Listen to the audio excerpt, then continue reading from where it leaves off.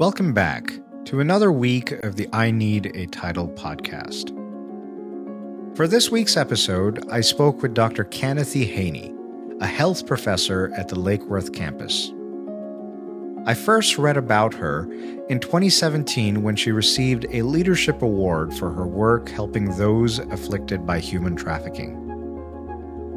Much like the cool cucumber, Dave Rossman, her legend grew every semester one of her students was in my class.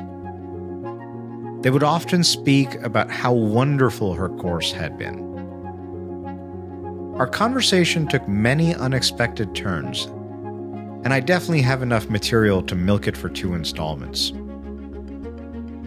Canathy was attending to her beautiful daughter while also talking with me, and she took a few moments to get the little one comfortable.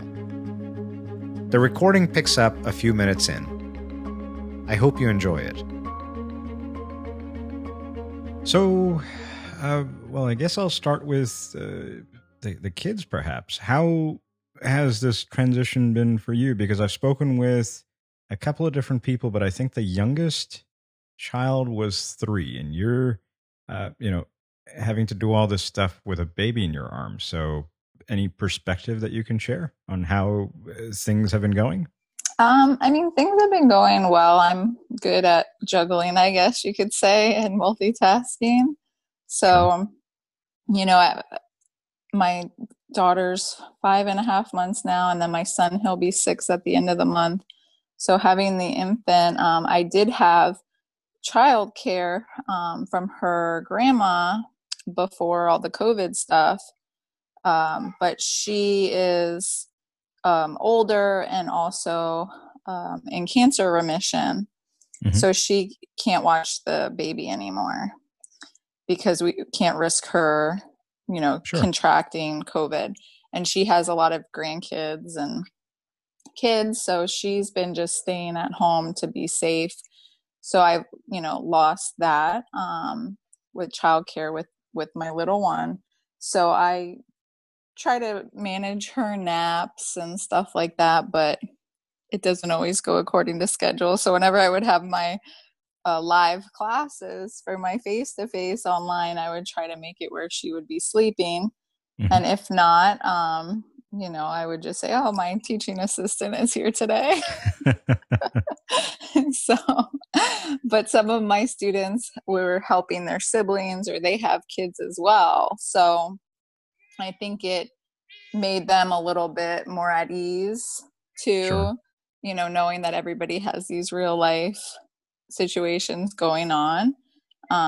So I just try to be flexible with my students, and I know they're flexible with me, but I always was able to do my classes. And then in terms of grading and all that, I try to wait till she would go to sleep or do more at night too. And mm-hmm. then my son, he has live class 2 to 3 times a day. So when the teacher was scheduling, at first it was going to be during one of my classes. I was like, oh no, we got to fix this. So his teacher actually changed the class time for me. Wow. Because I was also teaching live at the same time. Mm-hmm. So, and he's in he's a little guy and he's in pre-K. So he needs a lot of assistance in class. Sure. He can't do it on his own. So I, have some friends with older kids and they're a little bit more self-sufficient. And mm-hmm. I have 2 little ones that, need me a lot. So it's been interesting. Like I've been happy to be home with them, but it's been a lot more work. One, going fully remote. I mean, I teach online anyways, but it's still different. It's still sure. a lot more work for my face-to-face. And then, having to manage my son's classes too. And then he has like 2 to 3 homeworks a day too. And sometimes homework before his second class. Like mm-hmm. after his first class, they'd be like, okay, do this before the next class. And I'd be trying to teach my own class. And some days I'd have to say, well, forget it. You're not doing your homework right now because I have to teach my class. We'll do it later. So, but it's worked out. I just think it's definitely been a lot to maneuver, but it's been okay. Sure. I'm curious if you've had any, and you're welcome to decline to answer that question, but have you had any negative experiences with students being grumpy and saying, that the world needs to revolve around me or something along those lines? Um, Where have students by and large been understanding of, the world is in a different place? Or have you experienced any, grumpiness, I guess? I think I don't know. Overall, like I have really good relationship with all my students, Hmm. and some students have had a lot of anxiety, rightfully so, especially with the switch to fully remote. So, I think I kind of preface things with, we're kind of all in this together and we all have stresses and anxiety. So let's kind of all work together to figure this out. Because some of my students have kids, have siblings, or even had to work even more because of their profession Sure. during COVID. So some students, didn't want class to be at the same time that they normally would have it. Some did. So of course, I did my class time that I normally would have, but I also recorded lectures too. Hmm. And then I recorded the sessions so they could view those. And then I made sure to have enough video for them and instruction, plus was more flexible with my deadlines. Like I'm very strict when it comes to deadlines because I feel like in the real world you can't be late for work, you can't be late on a project, you could lose $1 million deal, and I try to impart that on my students. But with everything going on, I had to be more flexible this semester.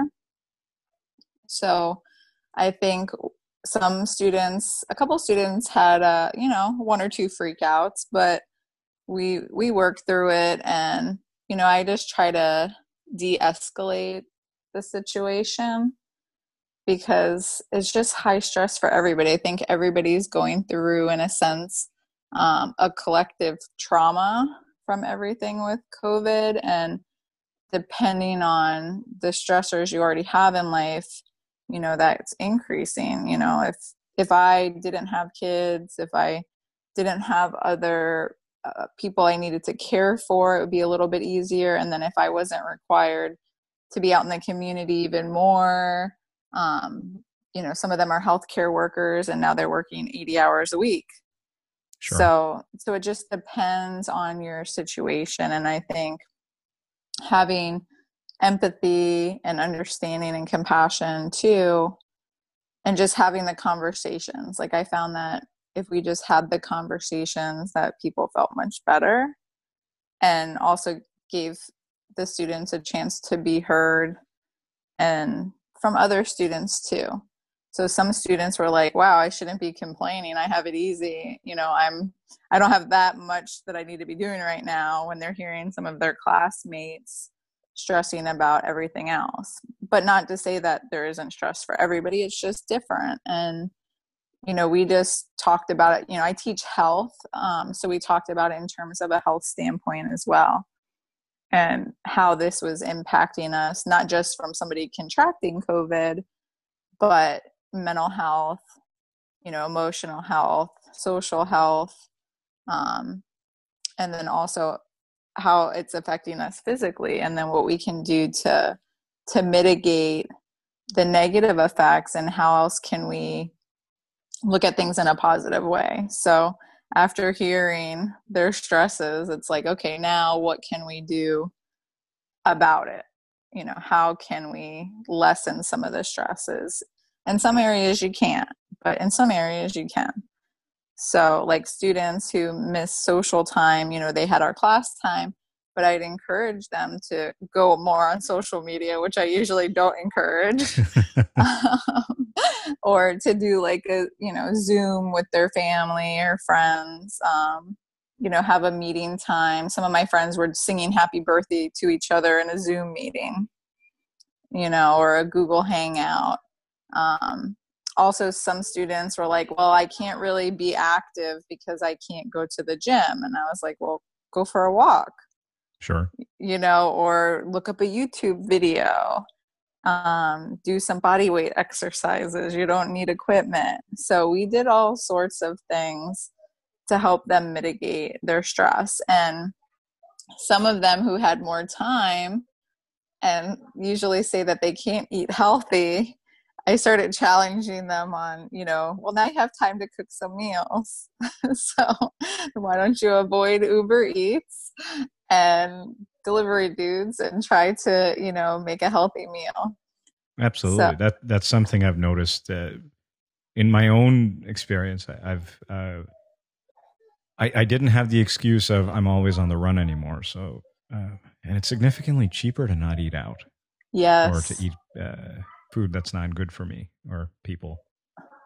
That's very true. Like I had so many students would say, "Oh, well, I get the dollar menu," and I'm like, "Well, do you get one thing on the dollar menu?" No, I get Hmm. like six. I'm like, "Okay, then it's not cheaper."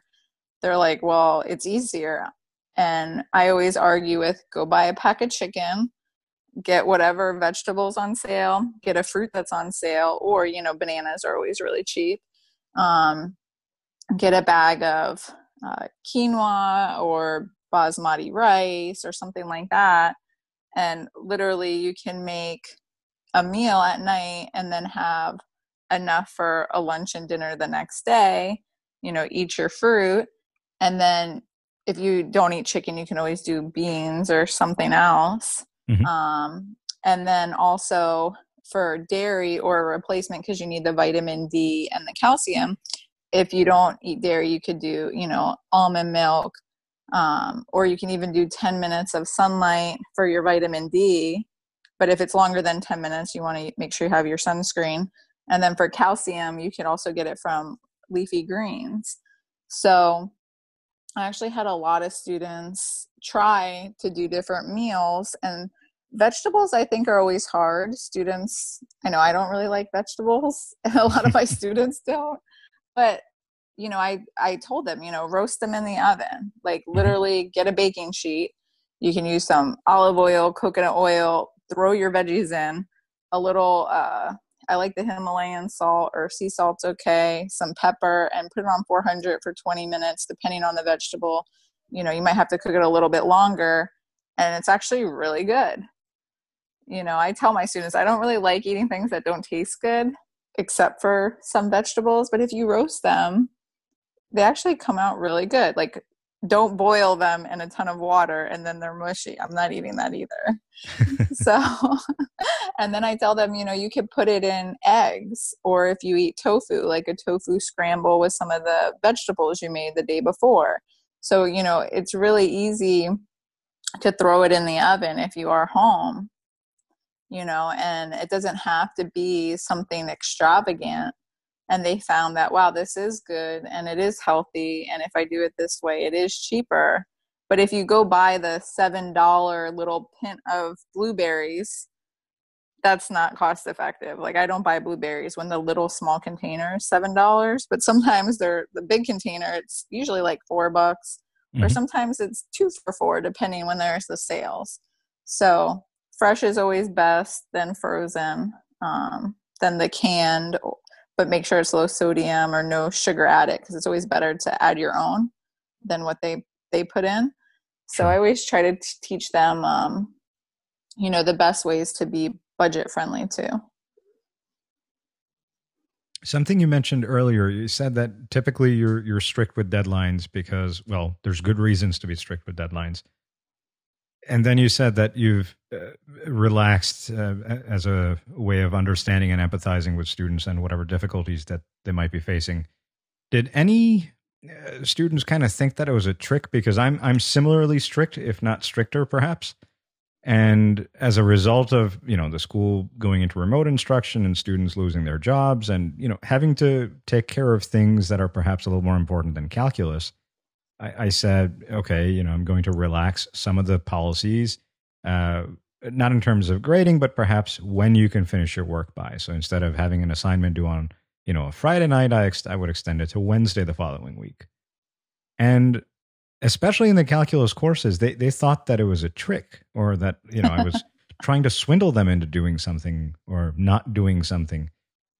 Did you experience that, especially when you're on one end of the spectrum, and then you go to not necessarily the other one where you don't care or just have, Right. a nonchalant attitude, but, you're quote unquote nicer all of a sudden. Well, I still had the timeline for them that got adjusted by the 1 week, so I updated the schedule to fit that accordingly. And I strongly urge students to still follow those guidelines as best as they could. Sure. But then I made exceptions. Some students needed more time, but I would say there's no reason why, even if I extend things, you shouldn't be not doing anything for a week or 2 weeks. Turn in what you can, and stay in communication with me.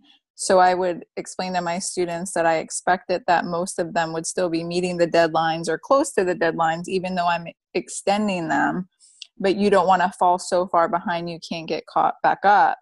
And when topics build on each other, that puts you in a really bad position if you just continue to put it off. So something like math and calculus, you have to practice, almost daily to continue the concept. So even though you're accepting it late, I would expect that hopefully some of the students, even if they're not doing it every day at this point, every other day, are trying to do 30 minutes an hour when they can. So I would, encourage my students to do it that way.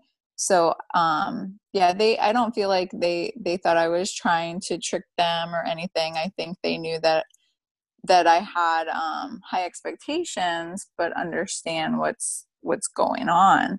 So I remember I actually had a student in the start of every week, our session online, she would say, I have my work, I have my kids.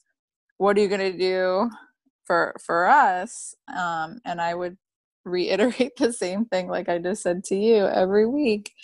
And she ended up doing fine, but I think it gave them peace of mind knowing if I don't do it, because my deadlines are before midnight on Sundays.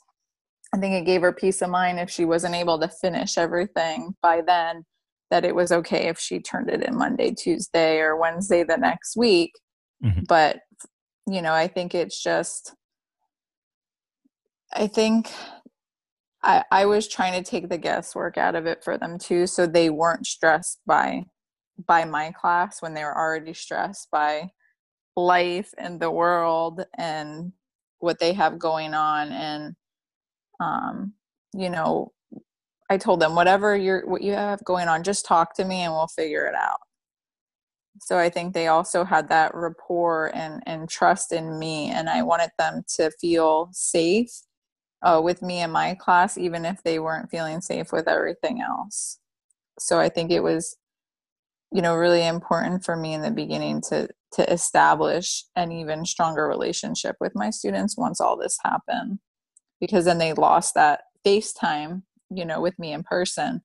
But I'm also somebody who would always get on the phone with my students, even outside of class, or if they came to office hours, or if they wanted to Skype or FaceTime or whatever. I've always been the way with my students that you tell me when is best for you, and then I'll try to fit that in my schedule to meet with you and talk to you, because a lot of them work full time and have kids, and then maybe they can't really do stuff until 10 o'clock at night. Not that I'm at my best at 10 o'clock at night, but I've been on the phone with students at 10 o'clock at night because that's what's best for them, and that's what's going to help them be successful. But it wasn't like a all the time thing. It was just kind of as needed. So I think the transition, was rough at first because they just didn't know what to expect. But once they saw that I was being flexible, I think that it really helped them ease a little bit with into the transition more that everybody's been going through. Sure. And I've had some students that took you for, I guess, drug education. I think, is that one of the courses that you teach? Yeah, I teach that too. And they had wonderful things to say. So I had heard about you from a whole bunch of different faculty members, and then I saw newsletters or emails with your name in them. And then I thought to myself, okay, so this is another individual that I would like to speak with, but I've never had the pleasure to do so. So thank you. I don't know if I forgot to thank you earlier for agreeing to do this, but thank you. Of course, you're welcome. And thank you for doing these, and thank you for having me. And sure. I'm I'm really happy to hear that in calculus my students are talking about me and about drug education. That's awesome. It's wonderful when they, especially when it comes to clearance rates or kidney filtration rates. And I try to, even in college algebra, I try to pick up examples of things that the class would be interested in instead of doing the typical, half life of uranium example, which I still do, but more recently I've had a lot of nursing students in my classes. So they're more interested in, okay, so this is great, but how is this relevant to me? And typically, we discuss a lot of drug related things in the human body in calculus and college algebra. So that's where, they say, oh yeah, we heard about something like that in my drug education class. It's like, so you're taking a class at another campus and then you're driving down to Boca to take calculus. But some of them, work near Lake Worth or, somewhere near the northern campuses, but they live down here or live near Boca. So, on their way home, they'll stop at the Boca campus for a class and then take the other ones up north, or maybe take them online perhaps. No, that's awesome. And I think I'm actually a little bit of a math. I'm definitely a math person. I say I'm a little bit of a math person. I'm a lot into math That's and wonderful. yeah, and the sciences. Like I've taken math up through DiffEq. I've taken all 3 years of calculus with Oh, very cool.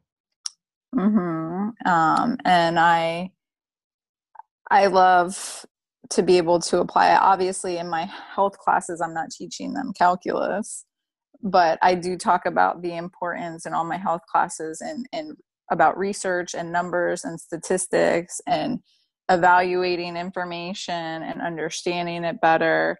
And somebody can throw out a statistic, but what does that really mean? And statistics is very different from calculus. I've taken advanced statistics. It's not my favorite, but I use it in health and biostatistics. But my favorite math is differential equation. So how did you end up in that class? Because it's not, a class that people typically take as an elective. So what led you down the path of, I'm going to take the entire calculus sequence and then I'm going to take DiffEq? Well, actually, I was started in aerospace engineering, so Ah, okay. I I did that for a while. It's been a long time now, but I still am very into math and physics. But also, it's interesting because when I switched into health, I didn't realize how much of that I would use. And like I said, I've taken a lot of advanced statistics, computer programming, even to run analytic programs on, Mm-hmm. biostatistics. And it really makes more sense of all these, the health phenomenons that we experience.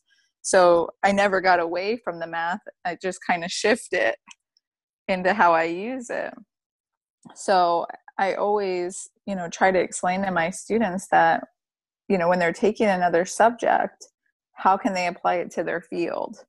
And even when they think that it's useless, like some students go, well, why do I need to take algebra? I'm like, well, it depends what you're doing, but algebra can explain a lot of different things that you're learning when you start to quantify. So it just always depends what your position is. And even if you're in nursing or you're in the healthcare field, how they come up with what medicines work or what procedures or the survival rates or quantifying dosages. You might not be doing that work on your side. You're just providing the services, but somebody did all that math. So I think it kind of helps students relate more of the content that they're doing in other classes. So when in my class too, a big thing is I have strict guidelines that they need to adhere to meet the course learning objectives, but I'm flexible in how they go about doing it. So I look for key things in my assignments, but I tell them to do it in a way that makes sense to them and to apply it to their program or apply it to something they're interested in. So they remember it past that week or past that semester. And Would you I mind try sharing to, an example of how you phrase it or go about making these assignments?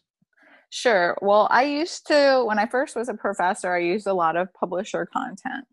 And now I don't so much. For medical terminology, I use a little bit more, and I definitely use a textbook because I'm not writing a medical terminology text. But I also give them a lot of content too. But say for my drug education or my health concepts or contemporary issues in health, we have specific things that we need to look at and how different health issues affect the person individually, how it affects the family, community, society. And, we talk about things from sexual health, drug education as well, not just in the drug class, but in my other classes, violence, physical activity, nutrition, alcohol, smoking, all these different topics. So, they have to talk about it in certain contexts as what are the health issues there around this specific health topic. And then say if somebody is going into law enforcement, maybe they look at it from, if they're talking about alcohol or smoking or a drug, they might look at it from a criminal justice lens and look Sure. at how it might impact criminal offenses. Where in health, we're saying, okay, what are the health issues? So, okay, if say with heroin and the opioid epidemic, we have a lot of people that are getting arrested for these things.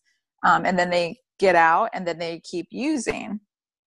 So we also talk about what are some, diversion programs, or how can you reduce recidivism? How can we get treatment? What is the mental health issue? And also how can we reduce stigma? So, depending on what their field is, they might apply it in a lens from there and look up some data that goes along with that field of study.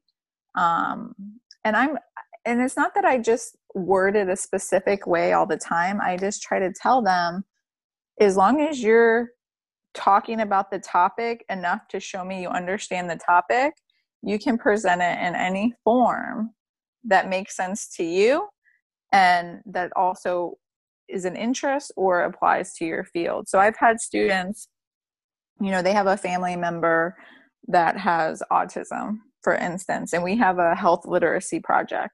So they will work on a health literacy project for half of my semester. And for that project, it's really cool though. They get to research the topic in the library database, Google Scholar, PubMed, whatever peer-reviewed sources they're more comfortable with using. And they have to essentially become experts on that topic. And then they'll search on social media their topic, and they'll look at what are people posting, what are people commenting. And, you can get two sides of any topic, very extreme on social media, and a lot of it not based in fact.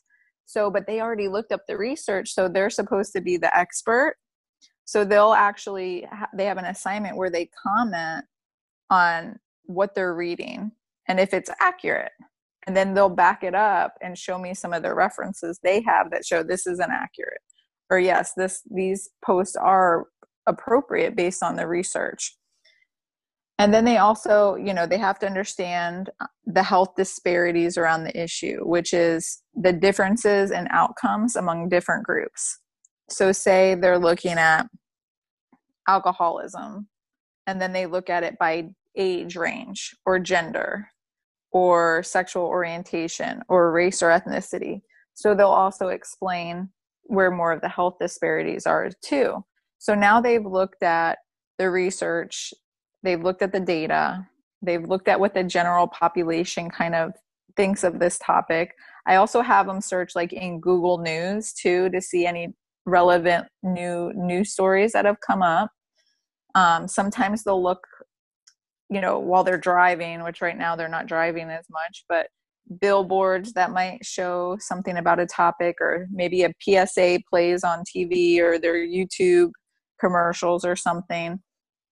So then they take all this information and then they create an infographic, or sometimes a PSA. More of the students do the infographics to try to explain the health issue and then address the health disparities, but also kind of make sure that they're addressing the fallacies that they've seen in people's discussion of the topic, and apply it and ask their audience to do something about the issue.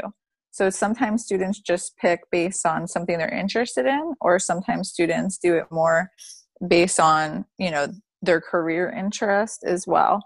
So I find that through my projects and my course assignments, that by the end of this semester, I am totally confident that most of my students understand the material to meet all of our course learning objectives. And then a lot of times, depending on their program, meet some of their program learning objectives. And then also our institutional learning objectives now with, the information literacy, critical thinking, all our different aspects that we're looking at, social emotional learning, that they're taking this information and the tools that they've learned, that now they can apply a lot of the skills they've learned in another class. And say a year or two down the road, they're not forgetting how to find this information. And they're also not forgetting that the topics that we went over, because throughout the whole semester, they were able to apply every assignment, every project in a way that, made more sense to them, or that they were interested in, while still meeting all the guidelines for those assignments.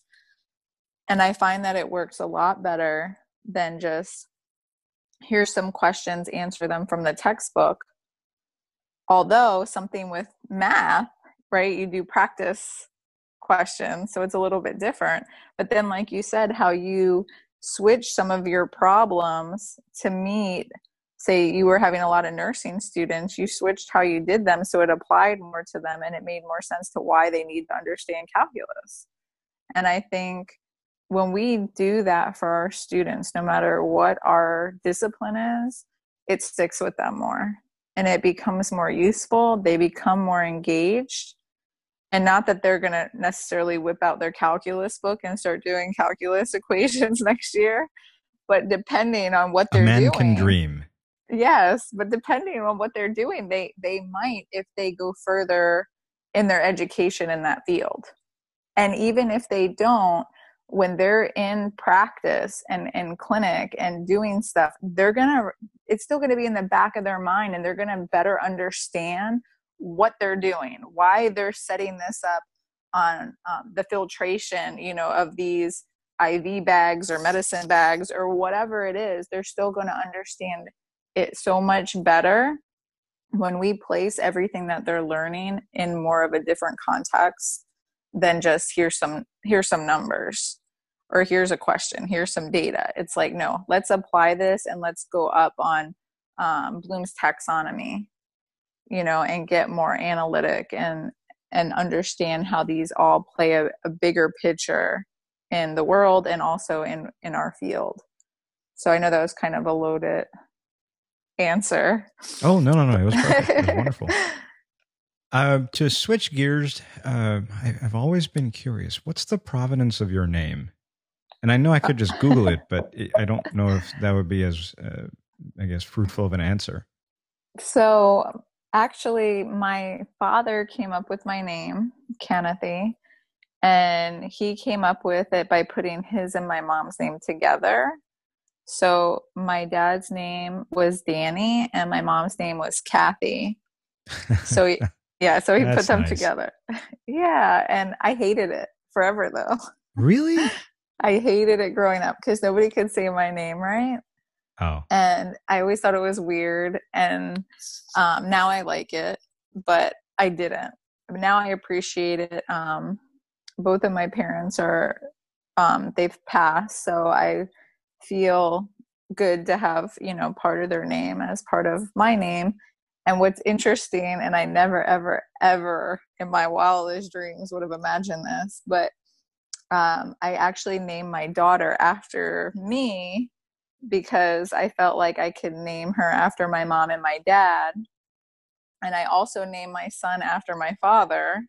So now my daughter has all of our names, my mom, my dad, me, and my son in her name.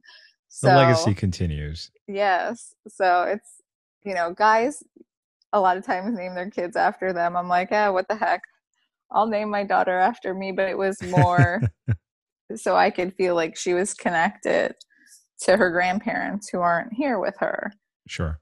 So, but if you asked me that a while ago, it would have been like, no way, I don't like my name. But now I like it because nobody really has it, except if you do Google it, you'll find maybe somebody of an Asian descent. They might have a Canna or Kathy, and then they've made a profile that says Canathy. And I was like, if their name is Kathy, why are they using Canathy? But my dad came up with that for my mom's name too. So, and then I've seen somebody else, I think, in India has a name similar to Canathy, but there's not a lot that comes up on my name. If you Google Canathy, you'll just get bombarded with stuff about me. Well, that's in fact quite useful. You don't have to pay for search engine optimization at all. No, your that's name is true. unique enough to where you have Google working for you for free. I do. So it's really easy to find information on me because of my name's uniqueness. Do you have any siblings? So I'm the only child for my mom, and then my dad had a daughter before me. She's 10 years older than me, and I'm close with her, but she lives in Georgia. Her name's Jamie. And okay. I was going to ask if your siblings had similarly creative names. Yeah. No, she doesn't. Well, her mom was Judith and wanted to name her Jamie. So her mom and my dad went with Jamie. But what's interesting is she's actually Jamaican. My dad traveled a lot for work when he was younger, and my sister went to school in Jamaica and didn't come to the States until after she graduated high school. So I think that's pretty cool. And she has a lot of family still in Jamaica. And actually, her mom just came to live with her at the end of last year from Jamaica. Very cool. So, yeah. All right. To continue on the name trend, tell me about yourself. I know nothing about you. I know significantly more about what you teach, but I still don't know anything about you. So wherever you would like to start, now going backwards, or day X, Canathy is born, and then what happens? Well, that would be a very long story. You're welcome to share as much or as little as you like. Well, I'm from Florida. I am a Floridian. I grew up in Broward. So I went to school through high school in Broward County. And now I've been in Palm Beach probably. Where did you go to school, if you don't mind me asking? For high school, I went to Coconut Creek High School. Oh, I was told not to like those people. Well, where did you go? I moved to the United States in 11th grade, or I started 11th grade in the United States, and I went to Taravella High School. Oh, okay. I have a lot of friends. JP Taravella, where the P stands for pride. And we were told that, for some nondescript reason, we needed to hate everyone, or not we, but me. I needed to hate anyone from Coconut Creek and from Stoneman Douglas. That's funny. So it was one of these weird things. It's like, why? They're students as well, and they're human beings as well. But Matt Thomas, I still remember, he sat next to me in AP English history, or AP English language, I think, in 11th probably. grade. Yeah. And he said, no, we do not like the Creeksters, and we don't like the Douglas people. And that's funny. If you want to sit next to me at lunch, then you're not allowed to say that they're people too. That's so funny. Anyhow, sorry, back to you. No, it's okay. No, there's like always some rivalry, but I actually went to Silver Lakes Middle School, and that was in North Lauderdale. That's where I grew up, in North Lauderdale, and half of Silver Lakes went to Taravella and half went to Creek. So a lot of my friends ended up being split from me and went to Taravella. And Taravella is in Coral Springs, but would also have a lot of the Tamarack students. So those were all my friends that ended up at Taravella. But in North Lauderdale, I went to Creek. They ended up building a high school in North Lauderdale. I think the year after I started at Creek, or the year I started at Creek, but it was a charter school. I didn't go there. I wanted to go to Coconut Creek because I had a lot of other friends. I moved a lot as a kid and went to a lot of those different elementary schools in the area. High school, I stayed at one school all 4 years. I was Sure. determined not to switch schools. But Coconut Creek had students from North Lauderdale, Margate, and Coconut Creek. So I got reunited with a lot of friends that I had known from elementary school too.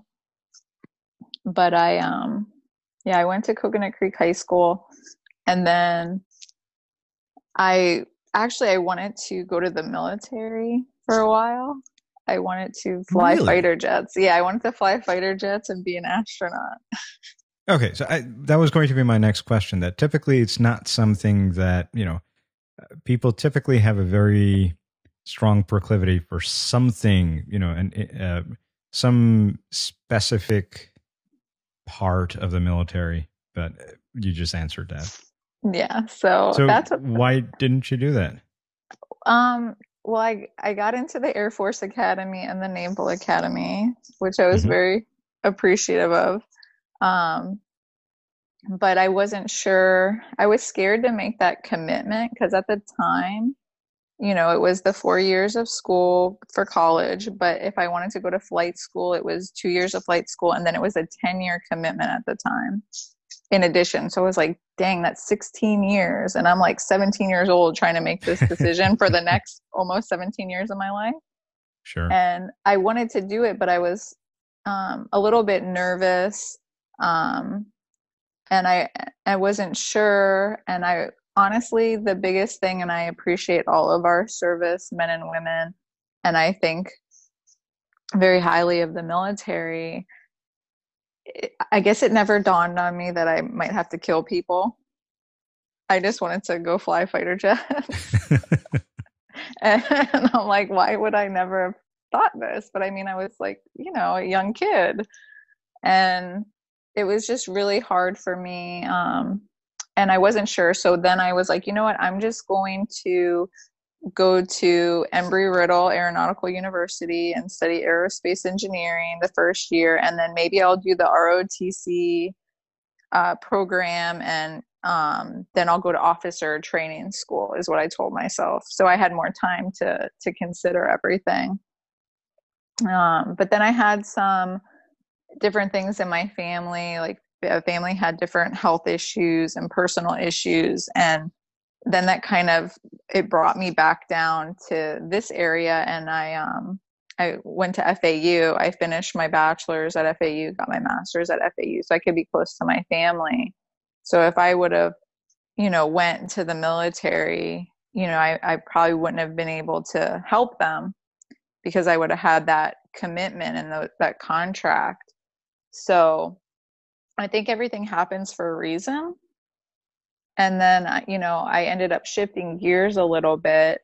And I think that's interesting too, because, I grew up in North Lauderdale, and, I grew up pretty humble, and I wanted to, help kids and be a mentor, and, help kids build resilience in their lives. And,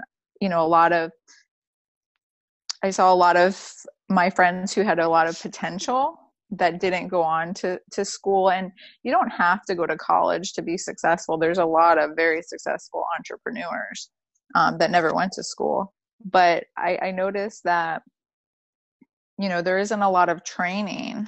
Even in lower income neighborhoods, we should be training kids on how to be entrepreneurs if they don't want to go to school. And, how can we build that community capacity as well?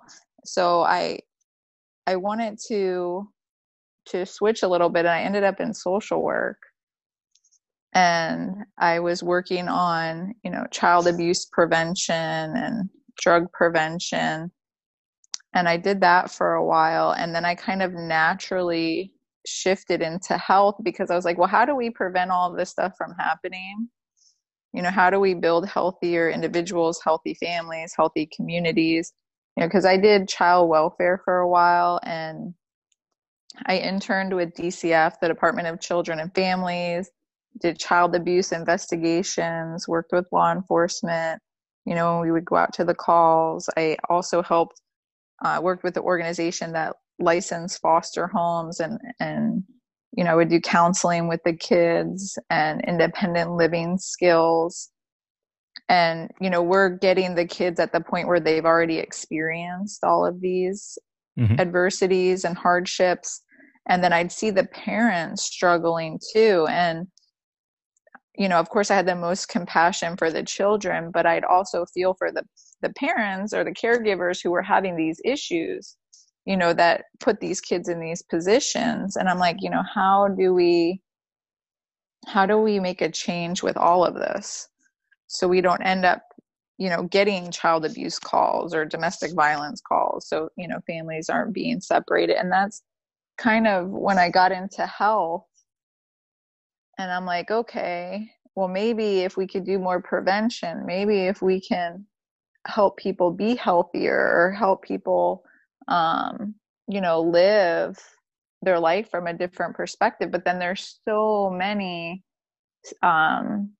issues in the system, in communities, that we have to address, because we don't live in a vacuum.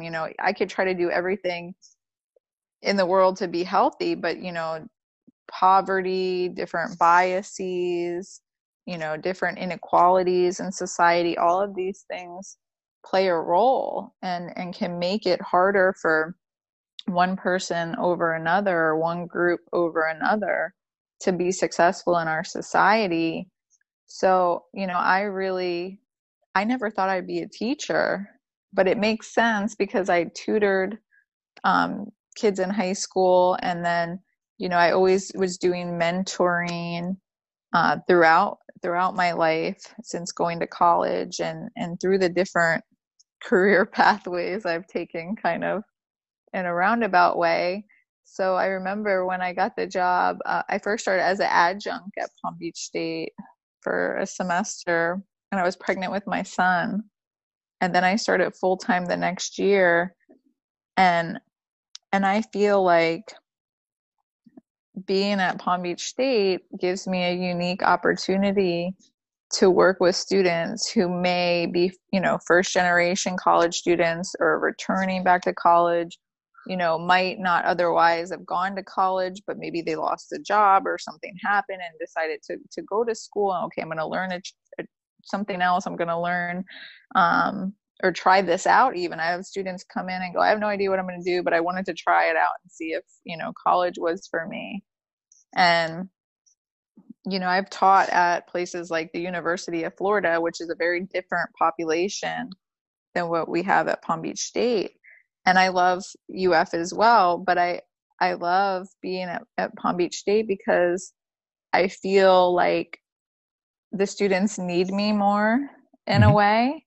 And I can be a mentor to a lot of my students who need it and help them go further than they thought that they would go. And it's not just me, it's them. It's this inherent resilience that they have, and this drive and determination. It's so wonderful to see in my students.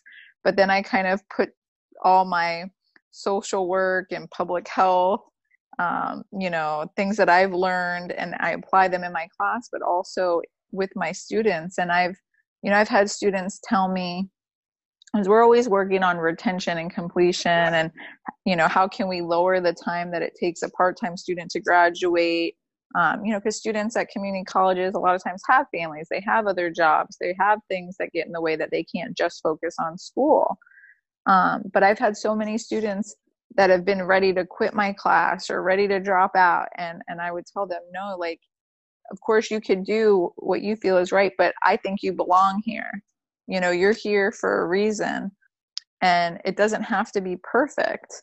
It just has to make sense for you. And if you need to take a semester off, I understand, but a lot of students who take that time off, they don't come back, and I explain that to them. And I try to empower them to make their decision, but I want them to make an educated decision and know what their options really are, because they have so much support through other professors, through programs at the college, the counseling center. I mean, there's so many different things that they can tap into that a lot of them don't know about, or even resources in the community. So I try to link up students with stuff that we have at the college and in the community to help make them more successful. And I've had so many students that, I've realized that they might not have anybody that believes in them or pushes them or knows that they can do anything that they want to do.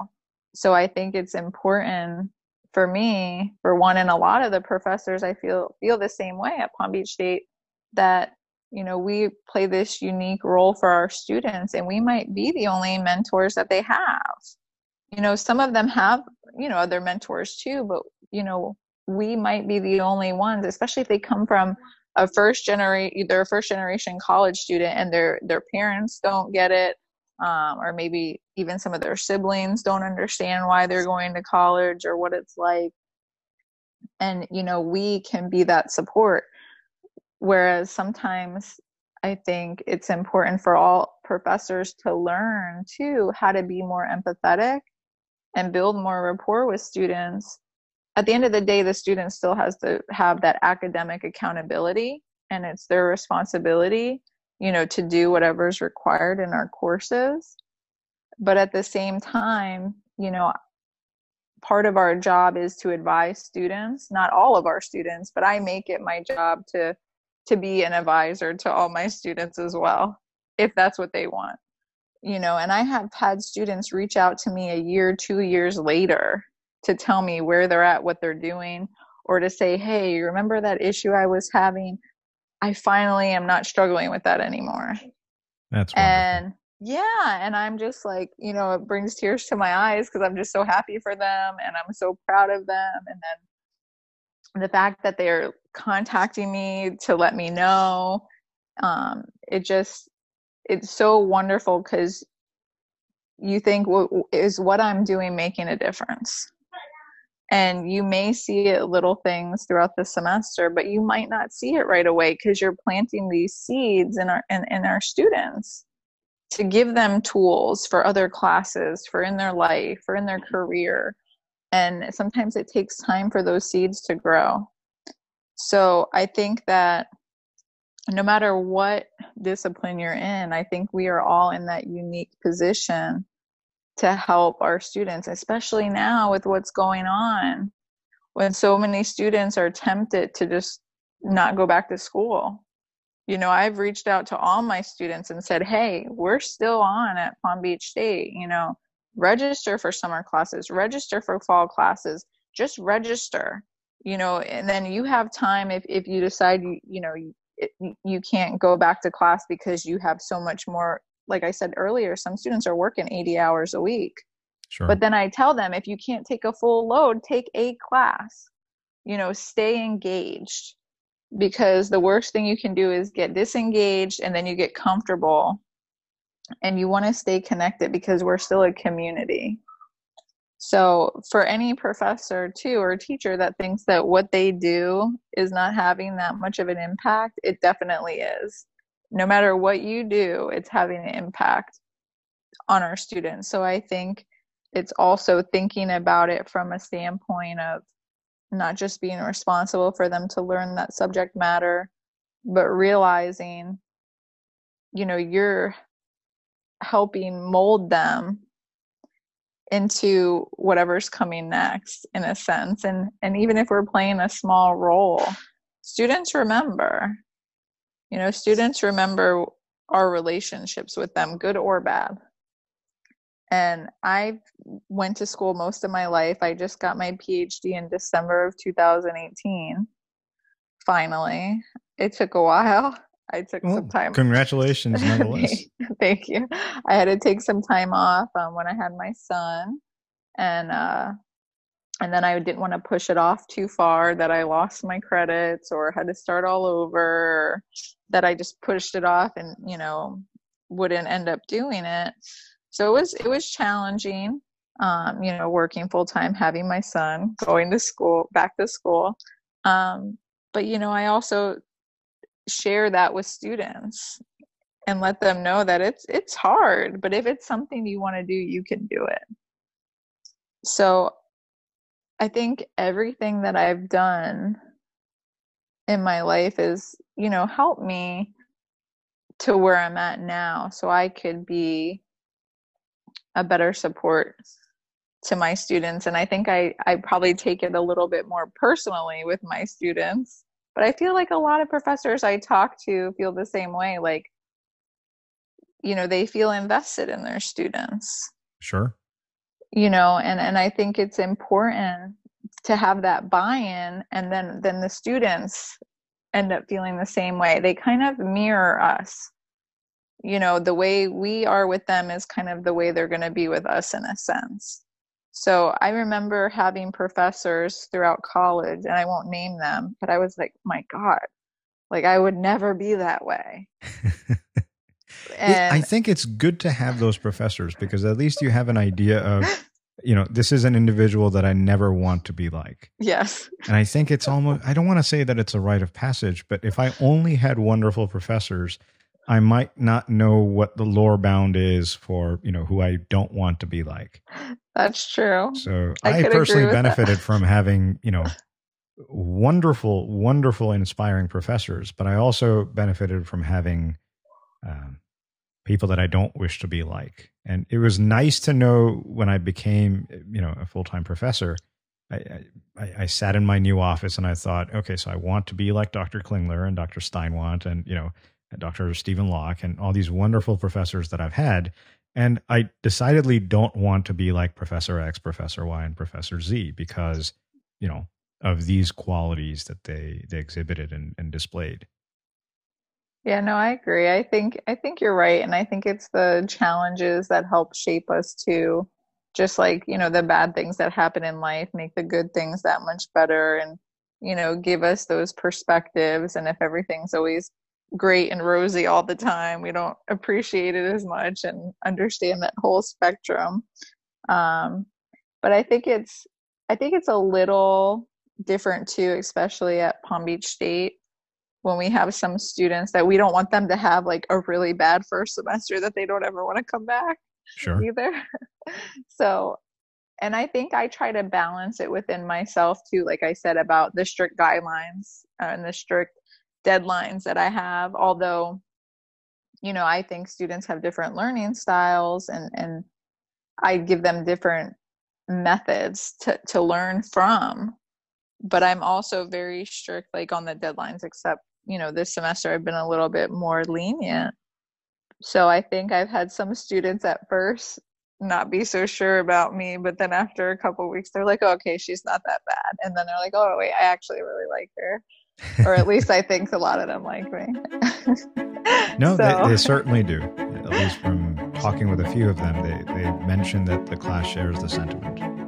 No, and that's great. And it makes me happy because another thing too is... Tune in next week to hear the rest of that conversation. Until next time, for another 87 times, take care.